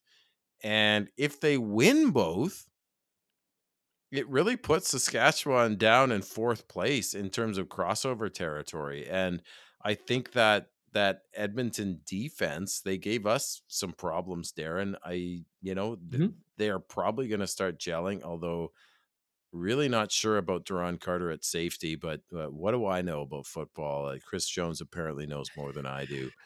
That defense is scary. I mean, it's not about it's the collective, right? Like their scheme and the way they play is effective. Um, ask Zach Collaros, ask the Winnipeg Blue Bombers. They had their hands full last week. In 2 weeks, Zach, Saturday, August 6th, the Ticats are in Toronto to face the Argos. If you disagree with me that Hamilton is not a better team than Toronto, wait for that game on August 6th. Check back in on Tuesday night, the day before the game, or in our post game show. Jump into the live chat. Tell me I'm right. Tell me I'm wrong. Or do this 816 tips, 816 8477. Hit the bonfire hotline. Call, leave a voicemail, chirp me off. I love it. Keeps me entertained in the down hours, or send a text. I always text back. So be sure to, unless you're absolutely incoherent, which does happen sometimes. But I have a lot of fun with the bonfire hotline, 816 8477, with that familiar 204 area code. What does that leave us with, Zach? Well, we're almost done here, Darren. Oh, We have to do go a ahead. quick update on our pick'em and fantasy leagues, and then I have some very sad news about my trip to Calgary next week. Oh, Not yes. actual sad news, but kind of sad news. But so Yep. I'll just do a quick update if that's okay on the pick'em. We Do it. still have Ted Lee 2 Tedley. in first by 700 points, and it's those streak points that really put you ahead and pick him. So if you win a bunch of times in a row, then they just pile on the streak points. He's got 8th now, 800, sorry, and he's 5th in the entire universe in the CFL Pick'em League. He's now won the last 8 of his picks, so he's killing it. He And is. then in fantasy football, we have NJLAF 705 still in first. He didn't have a huge week last week, but he's got 722 points. And look Uh, who's in second. I know, and It's Ted Tedley. Lee is Yeah. right there. So I mean, on aggregate, he's our champ, but I'm way that's down. I'm in the impressive. 400s. I'm in the 400s. Yeah, It's bad news. it's It's bad for bad you, news. buddy. Yeah. Um, I missed a couple weeks, or my roster didn't finalize. But either way, I have made some pretty bad picks this year. Not the best CFL fantasy player, but having a lot of fun doing this here on Bonfire It is Sports. fun. And we will Zach, have prizes for the winners, of course. yes, yes, they're in your little man cave there right now, aren't they? Yes, they Those are. prizes. Yeah, Well, people and are gonna like them. I also this Canada Drives contest that people are know about on CFL.ca. I was one of the winners. Probably the Congrats. person that needs it the least with all my bomber swag, but $500 to the bomber store. I will be picking up my wonderful mother-in-law an away jersey. She wants an away jersey, and it's going to have mother-in-law on the back. I just gave it away, but she kind of knows what I'm going to do, and then I'm going to get someone else a jersey. I think. I mean, those jerseys aren't cheap. That'll probably eat up the 500. If I have any left, I'm going to get some more of those mugs from the sports vault that I love that they're going to get back in the Bombers store. But yes, next week I am in Calgary. I am going to be present in the same city as the Bombers, but I can't go to the game because it's my brother-in-law's wedding. So Hmm. alas, So your I brother-in-law, won't. is he marrying your sister again, or how does that work? I'm not even gonna try and come back on that because I just love that. I just love that shot you just Wait a took, second, Darren. your brother-in-law's wedding. How My does that work? brother-in-law's I wedding. honestly when you told me that the other day, I honestly, like, I sat there dumbfounded. I'm like, "Wait a sec, Yep. oh, okay. Oh, I Yes. get it. Yeah. Okay, So I get it." brother-in-law is marrying a lovely lady from Alberta. They are having a wedding in Calgary. Now, I think I I was just confused because, like, if it was my family, there yeah. probably wouldn't be, like, go like, I don't know. My family probably wouldn't be like, "Oh, yeah, we'll go to the in-laws." We're not that close. I don't really have any. Right. Do I have any? Right. Yeah, I got in-laws in Toronto. Oh, there you go. That's a nice Yeah. place to visit. Yeah, So but they so don't follow the CFL, so we don't talk. but the night of the wedding is the sun. Okay, right. Yeah, I agree. I got you there. The night of the wedding is the Sunday, so I could go, but it's rehearsal dinner, and my daughter's the flower girl, and I was just sort of told in not so subtle ways by the family that it wouldn't go over well, and Mm. I there will be many more years of away games that I can go to. Maybe I could take my kids, and I have to live with this family for the rest of my life, so I don't know, man. It's so sad to be so close yet so far away, but, Well, and it's gonna be a special anyway. game, right? Like, truly one Yeah, of the great games, or great matchups, in the I CFL this know. season between the 2 best teams in the league, right now. Do have to mention before we sign off, Zach, kind of big Yes, news in sir. the National Football League today. The Jets of New York have signed Chris Streveler as one of their quarterbacks. So Yes. his fourth team now. He's played with the Arizona Cardinals. He was on Baltimore's practice roster last season, then Yep. released, joined the Miami Dolphins in their off-season roster. So never suited up for them, but I think he did some, voluntary workouts, that sort of thing. Released, now a member of the New York Jets. People were asking about it weeks ago. Like, is Chris Streveler going to come back to Canada? Does this mean he's going to be back in the CFL soon now that Miami has cut him?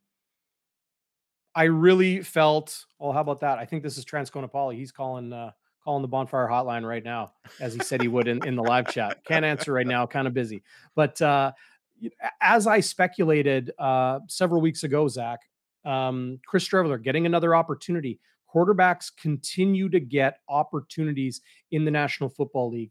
And the reality is, the same way we've seen growth and progression and innovation in the CFL to much more passing as of late, where there was, I think, a little bit more running for a phase. I don't know how long, last 10 years, whatever. It's moving to a lot more pass heavy again. The NFL, similar to the Wildcat era, is starting to use quarterbacks in different capacities. So somebody like Chris Streveler, who you could put on special teams, go hit somebody. 17, go hit somebody. And he'll do it, right? Or Mhm. whatever number he's wearing. I know he was 15 in Arizona. Was he 17 in Winnipeg? Yeah. Yeah. Yeah. Anyway, yeah. We're Yeah. Kahari Jones number. But I'd like to see him be successful in the NFL, and absolutely, I think he absolutely. could He's an be. amazing athlete. Yeah. Yeah. But yeah, so the fur coat isn't coming out in Winnipeg, unlikely this winter anyway. But we'll see. He's close to getting NFL pension, and he's close to probably securing. He's made about $1 million in salary in the National Yeah. Football League. Yeah. At what point do you say, okay, like, I think he's got two master's degrees, doesn't he? Yeah, Like, this something isn't a like guy that. that needs football, but I No. sure know he loves to play. Yeah. No. Someone was saying the winner of the, just back to the Pick'em and Mhm. Bonfire Fantasy League would get a signed photo of me. I mean, absolutely. I'd be happy to Yeah. sign a photo of me, Better you bearded than me, or man. otherwise, or both of us. Nope. Mm-mm. No. Unless we So do like yeah. unless we do like what the Winnipeg Jets Twitter, like, social media team did, and they did like their two first round picks, Rutger McGroarty and Brad Lambert, Yes. as like stepbrothers, like the Step Brothers movie. Like they photoshopped their faces onto the two stepbrothers, like Will Ferrell and Yeah. yeah, it was good. I like that. But that's the only way you and I would do a combo photo. I You and think I. that'd be fun. I'd have That'd be to all grow right. the beard out again, but, Yeah, yeah, you do look like a different person. You really do. well, I do. Someone in 8th grade maybe, but, anyway, yes. Yeah, so I don't know that I'll be on the post game because 'cause I'll be at the rehearsal dinner. I won't be able to watch the game. If you're Yeah. desperate, I don't know the Wi-Fi in the house we're gonna be at, but, hopefully you'll have a stand-in, and if not, we'll somehow figure it out. I'll bring my microphone and, we'll see what happens. Will be a game time decision.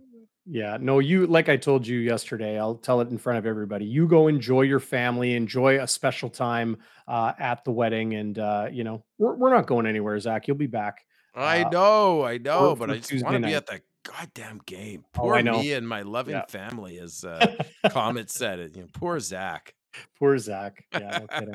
Well, it's going to be a real fun game on Saturday. Fingers crossed it does go down, of course, with pneumonia and COVID reportedly or apparently going through the locker room with the Stampeders. But very interesting slate of inside division games in the CFL this week. Chris Walby will join me live Friday, 3 o'clock, right here, youtube.com/bonfire sports.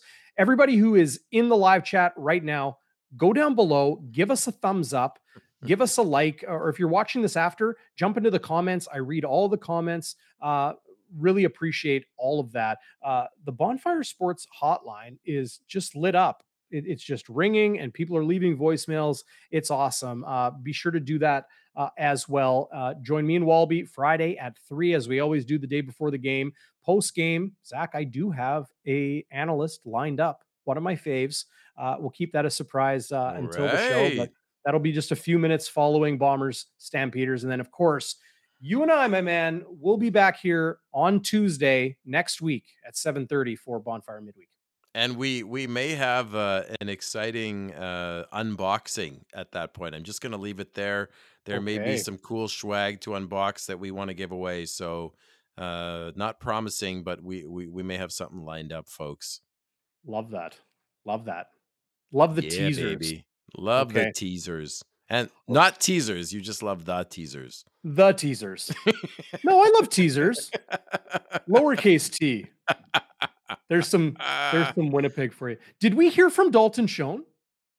Oh, no, we didn't. Okay, let's get to Dalton Schoen right now because like I talked to them for a few minutes, but this is the good stuff right here. And apologies for a little bit of sound clipping in the middle of it. But after a monster game, here's the Blue Bombers clearly early, most outstanding rookie. It was a tough program when I was there, especially with Coach Snyder. He's a legendary coach and he ran a tight ship. And so that work ethic is just something that's kind of always been instilled in me.